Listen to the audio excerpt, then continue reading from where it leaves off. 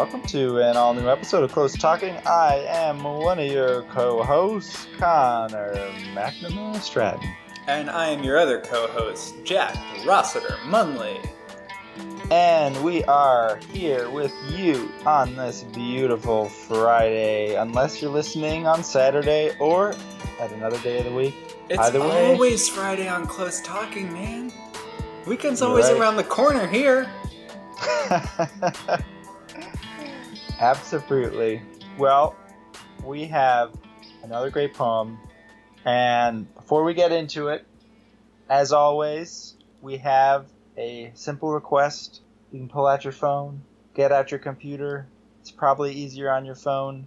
Rate us, give us a little 5 stars, write us a little review.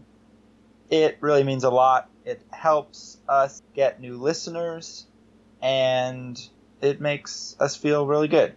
We are very grateful to everyone who does it. And yeah, that's all I got to say except for everything I'm about to say. And we've got a wonderful poem by the poet Charles Wright, who is one of the many titans in the American canon. Born in 1935, Charles Wright has won basically every major poetry award. He's won the Pulitzer, he's won the National Book Award, he's won the Griffin Prize, he was poet laureate.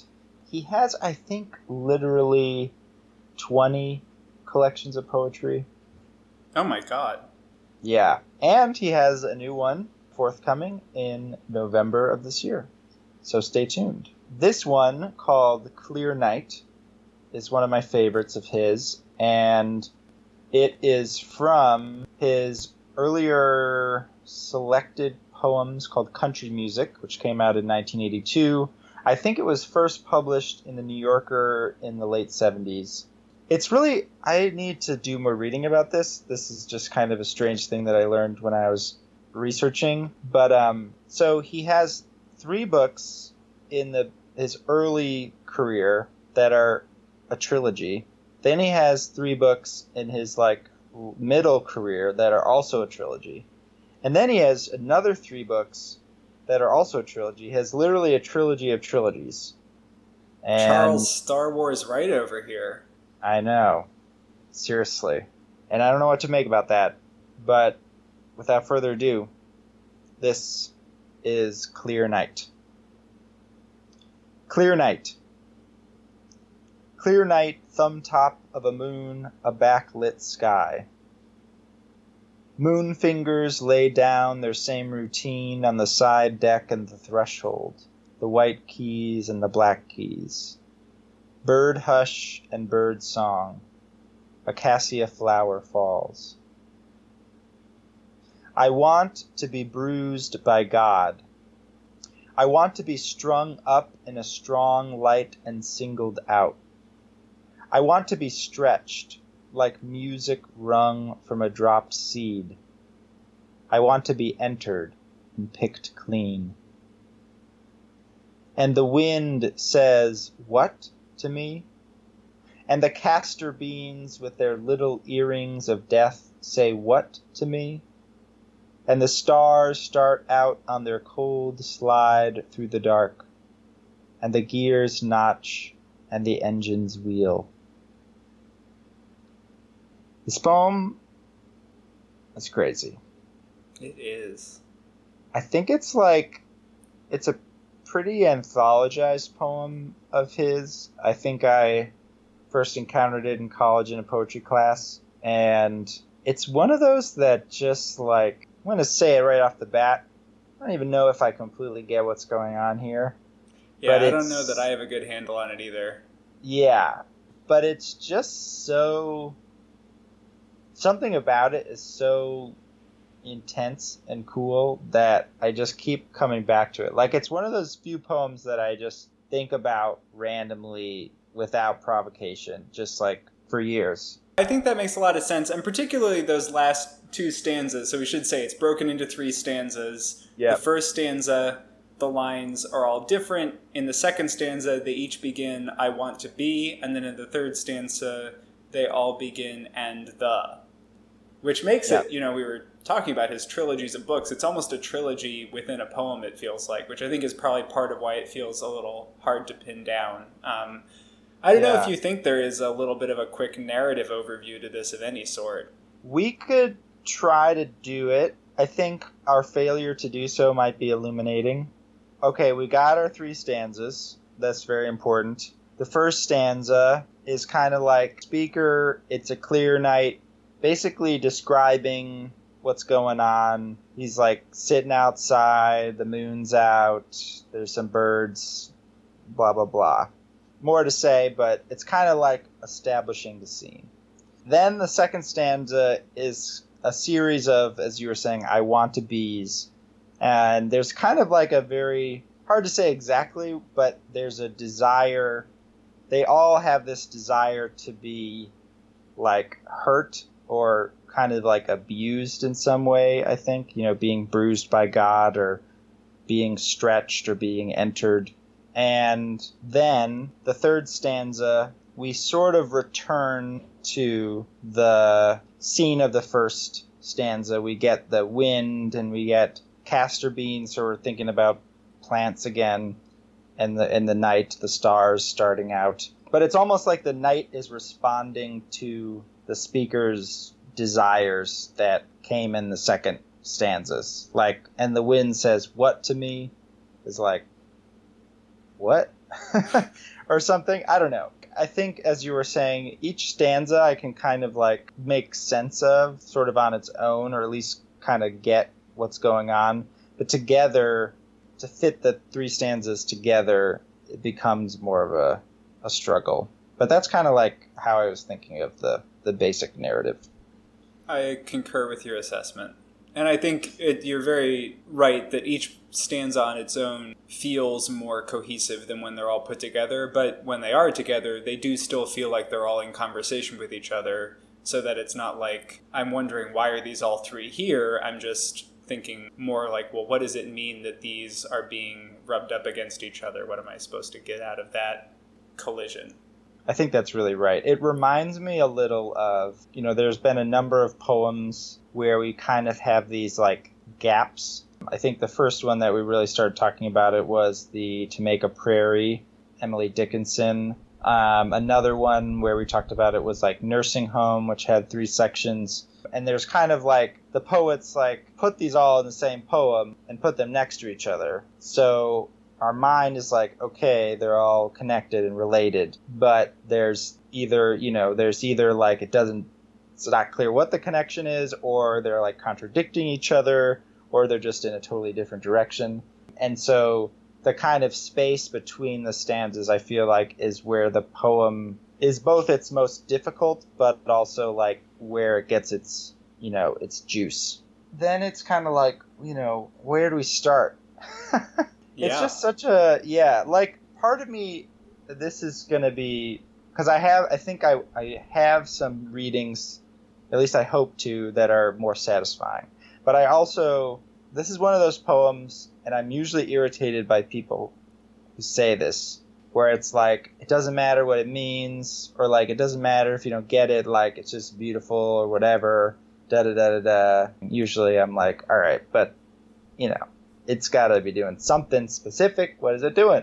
And this one is like where I come closest to feeling like okay with like not exactly knowing what's it's doing, partly because the language is so striking and vivid and like precise in its own way. Like the imagery of the first stanza I just find like very beautiful. Clear night, thumb top of a moon. And then this kind of like description of light as a sort of musical, like first the moon fingers, like the moonlight rays are like fingers playing piano kind of. Moon fingers lay down their same routine on the side deck and the threshold, the white keys and the black keys. So we get this piano. It's like, I just find that's just so cool. And then like bird hush and bird song, acacia flower falls. The rhythm of those 2 sort of short fragments coming after that longer sentence, which is like also the only part of the poem that has a sentence that's more than one line. You know, every other line is its own discrete sentence, except for the Moonfingers lay down their same routine on the side deck and the threshold. That gets to 2. I'm like, I could just like live in the scenery and the music of the first stanza. And then I think the second stanza is just like, I mean, it's very intense and like kind of disturbing, but like its description of desire for, like, bruised by God is probably the most general, or like, not general, but you know, when you bring in God, it's a big term. But then there's this, it's just like it keeps going in these different, like, what does it mean to be strung up in a strong light and singled out? Like, I don't really know what that means, but it seems like I can imagine something being strung up and there being a strong light on it or something, and like being stretched like music wrung from a dropped seed. I don't really know what that means, but at the same time, I don't know, it's just so cool, I guess. And then I find the third stanza just like sort of funny, but also like intense. Just imagining the wind saying what is funny. And the castor beans, which, as a side note, I had to look up castor beans because I was like, what's going on here? But they're beautiful plant, but they're seeds, which are called beans, even though they're not true beans, are very poisonous. So I think they are the earrings of death. I don't know. I guess, like, I'm just curious of just anything where you were floating in this poem, because I remember in college a lot of people in the class were irritated by this poem because it just didn't make enough sense, I guess. And so, anyway, I'll stop talking. Rather than being annoyed by this poem, I am excited about it. That might be my own issue, but that's sort of, when I was reading it, it was one of those, you sometimes, I think, have that feeling when you're reading a poem where you're just like, I don't know, kind of it's energizing to read because it's doing so many different things. And like, yeah, I don't think I have a great handle on it or anything, but I kind of like that because, as you were saying, you can come pretty close to just being in the poem and enjoying that. The first stanza started off and had me hooked right away because I recently, with my dad, went on a road trip to Mont Megantic, which is in Quebec, and it is a dark sky reserve. And it's a place where you can go, and they've made very concerted efforts to try and lower the amount of light that is being put into the atmosphere. So they changed the types of light bulbs that are used in the towns nearby. They also created different kinds of lighting so that there is an upward facing light from the town, and it has helped return the sky to where it was at this point about 40 years ago, and they're hoping to continue darkening it because there's a large observatory there, but also just generally there is a push to be more aware of the light pollution that we're putting into the world because the amount of light on the planet is going up and up and up and up and up. And so we're seeing less and less of the sky. I'm in New York City right now. Can't see stars in New York City. Just doesn't happen. And so there's this International Dark Sky Association. They've got dark sky reserves, parks, communities, sanctuaries, a whole bunch of different things. But anyway, reading that first line, I'm like, yes, awesome. Dark night, lots of stars, thumb of a moon. I'm in. I'm into it. I like this. I have a recent personal experience I can kind of liken it to, where the natural night lights are prominent and doing stuff and get you into that sort of, I don't know, poetical frame of mind, right? I thought that was pretty cool. And then you get into these next two stanzas, and as you were saying, like, anytime you bring God in, it's a big deal. But also, I want to be bruised by God is so, like, human and bodily and down to earth. It's like the most immediate invocation, but it's also this slightly violent. To me, it felt like I'm in this natural place and I'm having these thoughts about this, you know, moon and its moon fingers, and the birds are singing, and then they're not singing, they're singing a little bit again, and then like a flower falls down, and it's this great kind of like perfect scene for poetry, this brilliant clear night, and like you can almost see someone sitting in that and thinking like, oh, I want to have a spiritual experience right now. Like, I want whatever my concept of God or spirituality is to come and visit me right now and just hit me over the head with some kind of insight or meaning or feeling of profundity. And like, yeah, I want to be lifted out of the chair I'm in. And you can almost see, I just talked about Harry Potter in the last one, but I'm going to do it again. But like, there's this moment in the sixth one where one of Harry's classmates puts on an enchanted necklace and she's like lifted up into the air and she's suspended. And you get that sense of like strung up in a strong light and singled out, like one of the stars in the sky suddenly intensifies like a spotlight on you and you're lifted up almost like a tractor beam and you're like in the presence of this divine sky and you're being bruised by God and you want to be, you know, stretched like music wrung from a dropped seed. I don't know where to go with that necessarily. Maybe like come to life in a new way, blossom like a tree would be stretched out of a seed over time, and the music from the seed is life itself, and you want to be full of life and pulled up in this light, and then you want to be entered and picked clean, like have all of the dark parts of yourself stripped away in this divine light as God bruises you towards salvation or whatever. And then woo, you're kind of brought back to earth, and like the wind comes and is like, what? And then you notice that even the beautiful castor beans have poison in them, and they're like, dude, nature's not all that. Like, it's not fun and games out here. Like, that antelope that's sick, it's going to get eaten by a lion, my friend. You know, African hunting dogs are successful 80% of the time they go on a hunt. This is not fun and games nature. This is some cold shit. And, oh, cold? The stars start out on their cold slide through the dark. Like, that's not romantic. That's not exciting. That's not warm. That's not a strong light to be singled out in. That's almost mechanical. Oh, mechanical. At the end, the gears notch in the engine's wheel. Where are these gears and engines? We've been in nature the whole time, and now we've got gears and engines? So where I'm kind of thinking about this is like this demystification of the like theoretically transcendent natural experience to something a little bit more down to earth maybe, but also equally, if not more profound, by trying to integrate those two views and seeing this experience of a clear night as having a little more totality. I think there's also a reading where you could see the gears notch of the engine's wheel as like all of this is being described. And that last moment is like the gears of the poet's mind beginning to turn this experience he just had. I say he because it's Charles Wright's poem. But like the gears of the poet's mind turning to then write this poem about what just occurred, which is like this kind of interesting experience and reflection on being in this clear night. And then I have a separate thought about Star Wars for later. Wow. I love that. I am 100% in for that.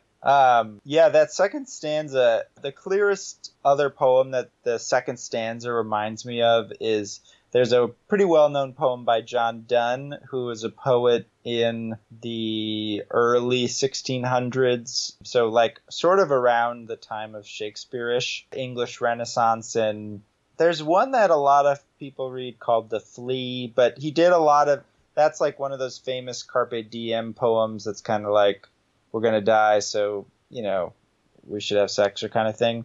But he has this other poem. One of those old chestnuts. I mean, it's so weird that sort of became one of the prominent canonical genres that people learn in high school. But at any rate, one of my favorite poems of his is one of the what's called like the Holy Sonnets. And the first line is, "Batter my heart, three-personed God, for you." And then the second line is, "For you as yet but knock, breathe, shine, and seek to mend, that I may rise and stand, o'erthrow me, and bend your force to break, blow, burn, and make me new." Which is very intense. But that kind of that first line especially, "Batter me, three-person God," which kind of like the Holy Trinity type vibe. It's like in the exact same lane as "I want to be bruised by God," where it's this desire, could be read, you know, as some kind of like sadomasochistic desire to be, you know, ravaged by God or something. But there's sort of this parallel. It's interesting how you are putting it, this kind of like being so like totally enraptured by some divine or transcendent force, you know, which I think what I think what's interesting about both of those lines and what you're talking about is I think what's common is that what you were describing is like wanting to be like taken over by the divine, or like to be, or like I was in the concert and I was just like totally like overwhelmed by the music and like I lost myself. Like there's a very like common everyday, not every day, but like description of that kind of feeling or desire for that kind of feeling. But this, it's like a kind of like 1 or 10 steps beyond that, where it's like taken what's sort of implied in being like overwhelmed or seized by God or by the divine or the transcendent and sort of made more explicitly violent, I guess.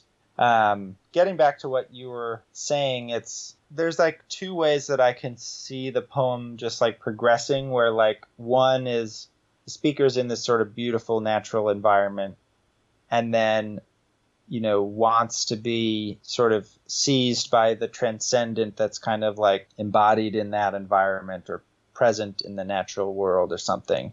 And then is sort of like, as you were saying, brought to demystified, which I think is a good word, in the 3rd stanza. There's also, I think, the multiple readings is sort of allowed by the total like lack of connective tissue between these stanzas.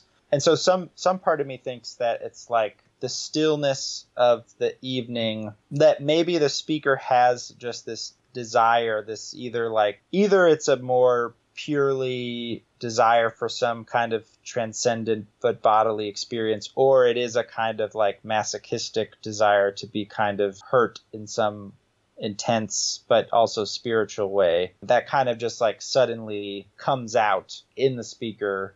It's like allowed by the peace of the night that like, because sometimes I feel like when I'm like the everyday, it can often be so busy that like your interior life is sort of drowned out. And sometimes it's only in these moments that are still or quiet or clear that whatever's going on in the interior just has space to like jump out. And sometimes it's either just intense sadness, but sometimes it's kind of like sort of weird. So part of me thinks it could also be something like that. And then after that, nature sort of reasserts itself and is like, that's not really our vibe. Dude. You don't get it at all. Yeah, you don't get it at all. One of my poetry teachers in college had said, because I, in my early years, was writing a lot of poetry that worse than not accessible. I mean, just no idea what was going on. It's just super good and you're still really proud of it? No, quite bad. And she kind of was like, there should at least be like one element of a poem that's like immediately sort of accessible or tactile or tangible to the reader. And then that will draw them in to like rereadings and kind of maybe uncover sort of the other elements that are, weren't sort of apparent on the first reading. In fiction, clearly one thing that's most accessible is the narrative, right? That's an element. And there's also a lot of narrative poetry where you can sort of follow a speaker and a story and a conflict throughout. And here, to me, it feels like the image is like what's immediately kind of present. But that can be a little harder to piece together because it's like looking at a series of snapshots or photos like in a line, and you have to, there's no voice telling you how to connect the dots kind of thing. Your professor's advice of like have at least one thing that people can sort of latch onto, and I think that's what this poem does so well with that first stanza, because even though it's very, poetic in the way that it describes a scene, it actually does set a scene for you to then leap off in all these other directions. And that's actually something that Hunter S. Thompson talked about, because he wouldn't necessarily write his columns in order. The way he'd often start himself writing is just to start describing the weather wherever he was. because that was like the easiest thing to start off with, and then you're starting and you're rolling. And that part might end up getting cut, or it might move to like the middle of whatever the piece was that he was writing, but oftentimes just to get himself going. And that is a similar, like, just something super concrete. It's not necessarily for the audience, but this is something for the writer, of like to get yourself going and writing, but also to give yourself something to latch onto when you have all the ideas kind of buzzing in your head. For both the reader and the writer, I think having one clear thing in everything you write is like a great piece of writing advice. Yeah, it's been very helpful to me, because sometimes I do, like we talked about last time with the Grimke poem, Tenebris, how, you know, there's like good ambiguity and bad ambiguity. Yeah, what you were talking about, it reminds me, just another example. The first stanza is almost kind of like what, you know, a long shot at the beginning of a movie where you're sort of grounded in the scene, and you like I was just imagining reading this poem. If the second stanza was the first stanza, it'd be totally bad, like a horrible poem, I think, because it would just be like the speaker telling, because there's so many questions that you could ask about. Okay, I have a sentence, I want to be bruised by God. Who are you telling this to? Like, are you telling the reader this? Are you just proclaiming this to the cosmos? Is this like, you know, is this a monologue kind of thing? If it was at the beginning, it'd be this like, I guess like I would imagine it being like a one-man show, like I'm going to bare my heart to you, which isn't necessarily bad, but is, I think, bad if it's just a poem. And it's like, so if you have a one-man show and you just have the words of the one-man show, it's like, ay. Or like you read the lyrics of a song and it's at best boring and it's at worst cliche. But then when you have the elements of the voice and the music and the instrumentation and how they're inflecting it and da-da-da, like it all works because those elements situate the words, right?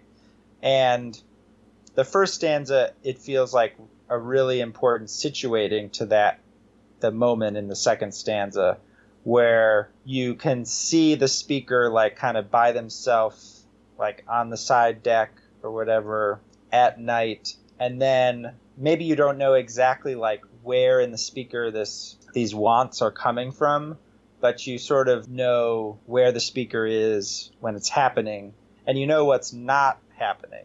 Like, you know that this is not like a proclamation from, you know, the stage and something like that. It's like kind of like an intimate, private desire, I guess.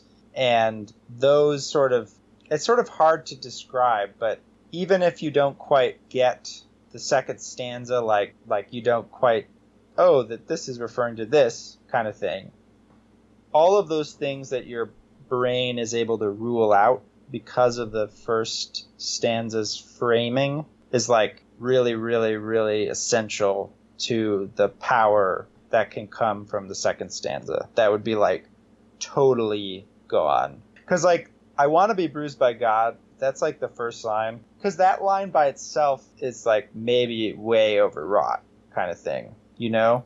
Like, I could imagine myself writing something brooding like that in my little journal as a 15-year-old or something. Heck yeah. I'm pretty sure I wrote something a lot like that. Yeah. Maybe even read it in front of other human beings at some point. Yeah. Because that is, you're totally right. I mean, both the first and second line of that stanza. I want to be bruised by God. I want to be strung up in a strong light and singled out. It's like, But as you were saying, because of how that's been framed and built around by that first stanza, yeah, if that was the first stanza, I want to be bruised by God, I want to be strung up in a strong light and singled out, you start, as a reader, you kind of glaze over because it's like, too much, too fast. I just can't with this. Yeah. No, I agree. And I think the third stanza performs a similar function. You know, what you were talking about, like demystifying, but also like sort of in terms of the craft, it has a skepticism about that feeling. And to give credit, I don't want to, here's where in making fun of my old high school writing self, what I don't want to make fun of and what I think is genuine and worth attending to are the feelings that people in high school and people throughout their lives have.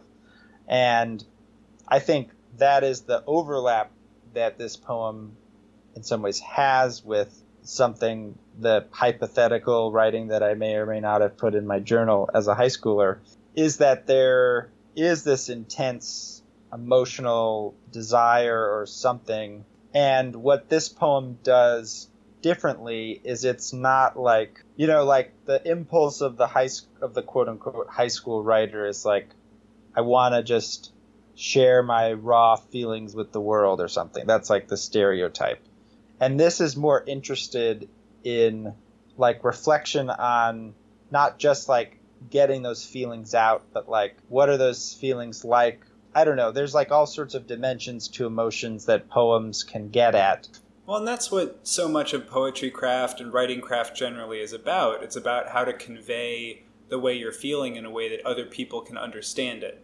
It's not, a lot of it has to do with that idea that there is potentially an audience, and you're, getting quote unquote better as a writer means something different for everyone, because what you're getting better at is like communicating your thoughts and feelings through the written word, which is the craft element. And, that means that you don't put a phrase like I want to be bruised by God first, because maybe that's how you're feeling, but nobody else is going to be receptive to that feeling if you hit them that hard out of the gate with it.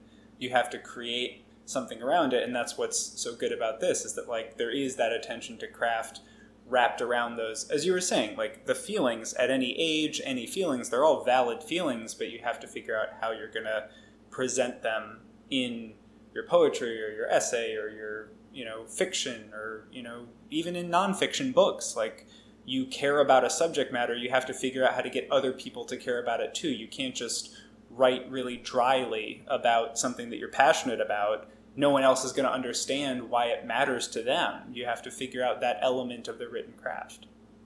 Yeah, that's a really good point. Because it really is, it's about access, and it's about opening the door so that another person can step in.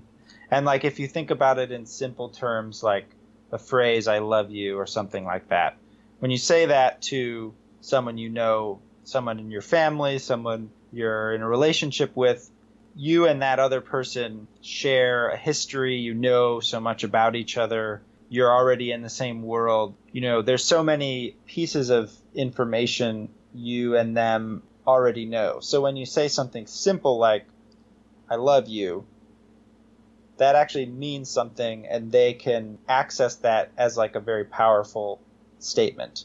Whereas if you read a poem that was just, I love you, it's like, it doesn't mean anything necessarily, because the reader has only I love you to work with.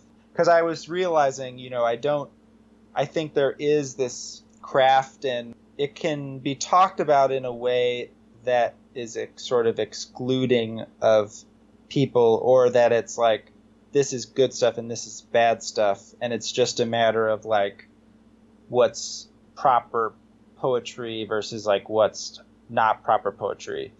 And to me, that's not what's actually at stake.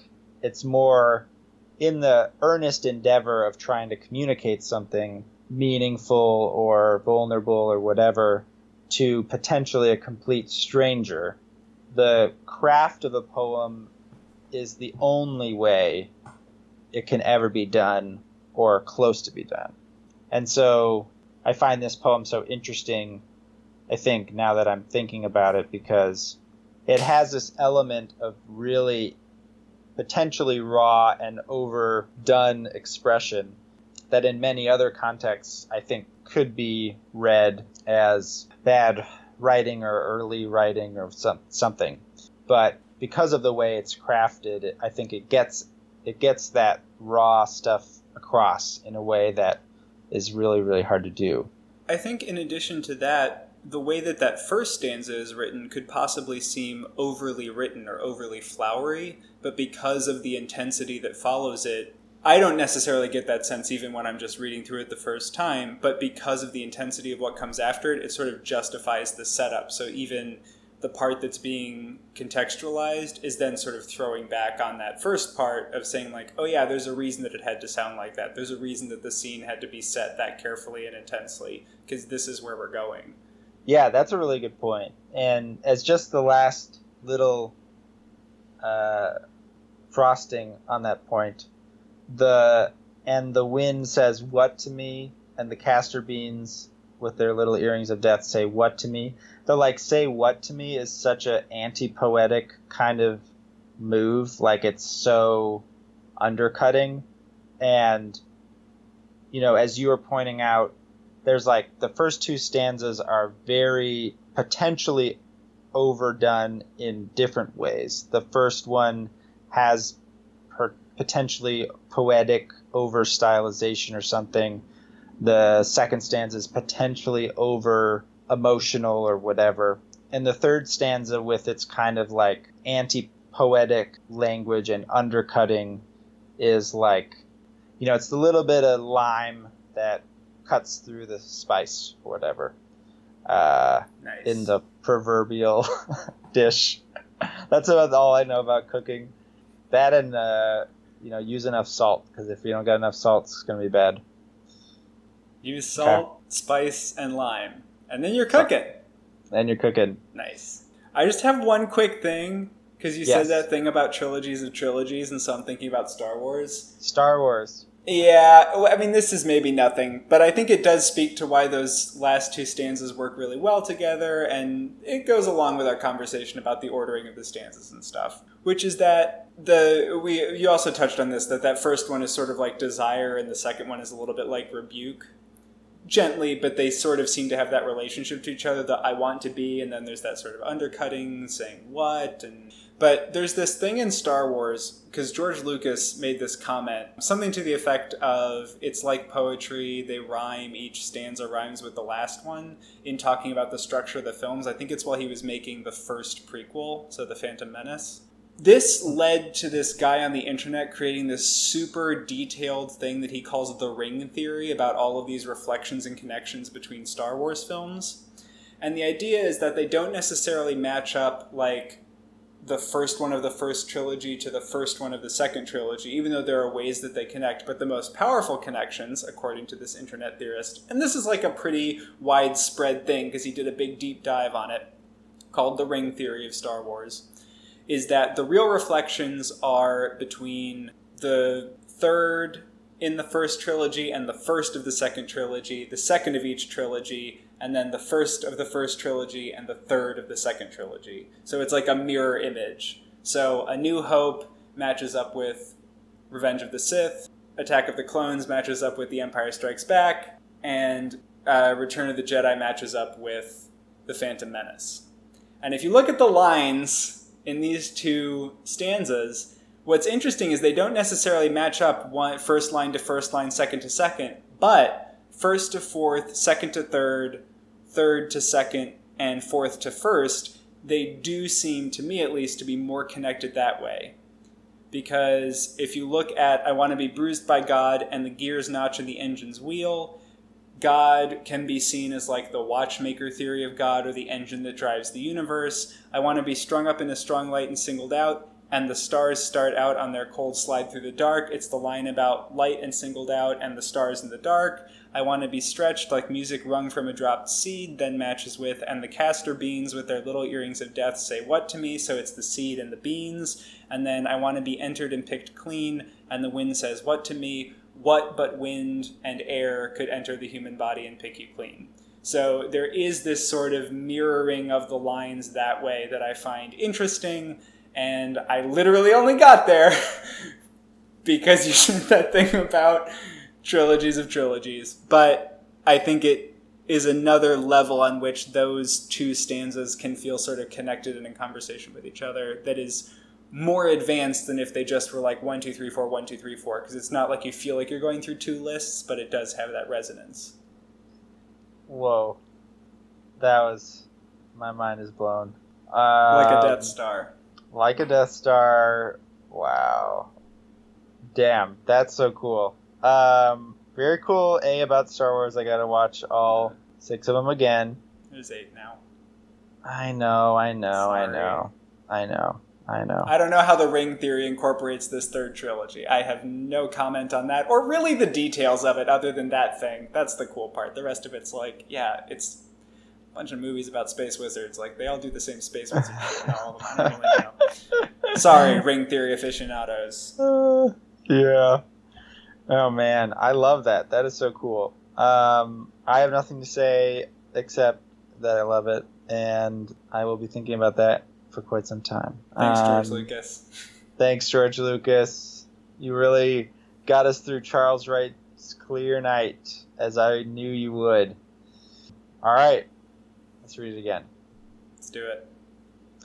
Clear Night by Charles Wright.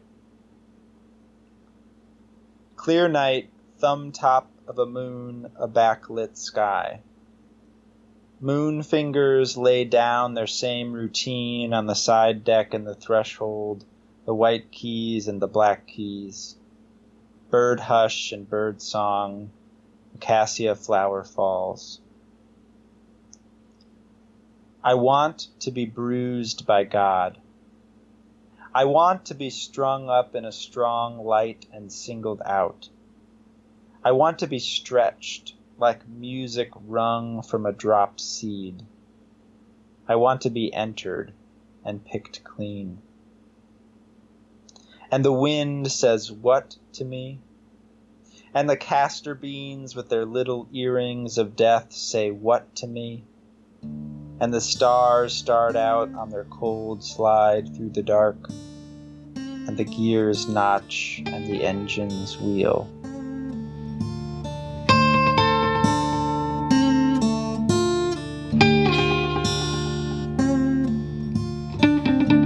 Thank you so much for listening.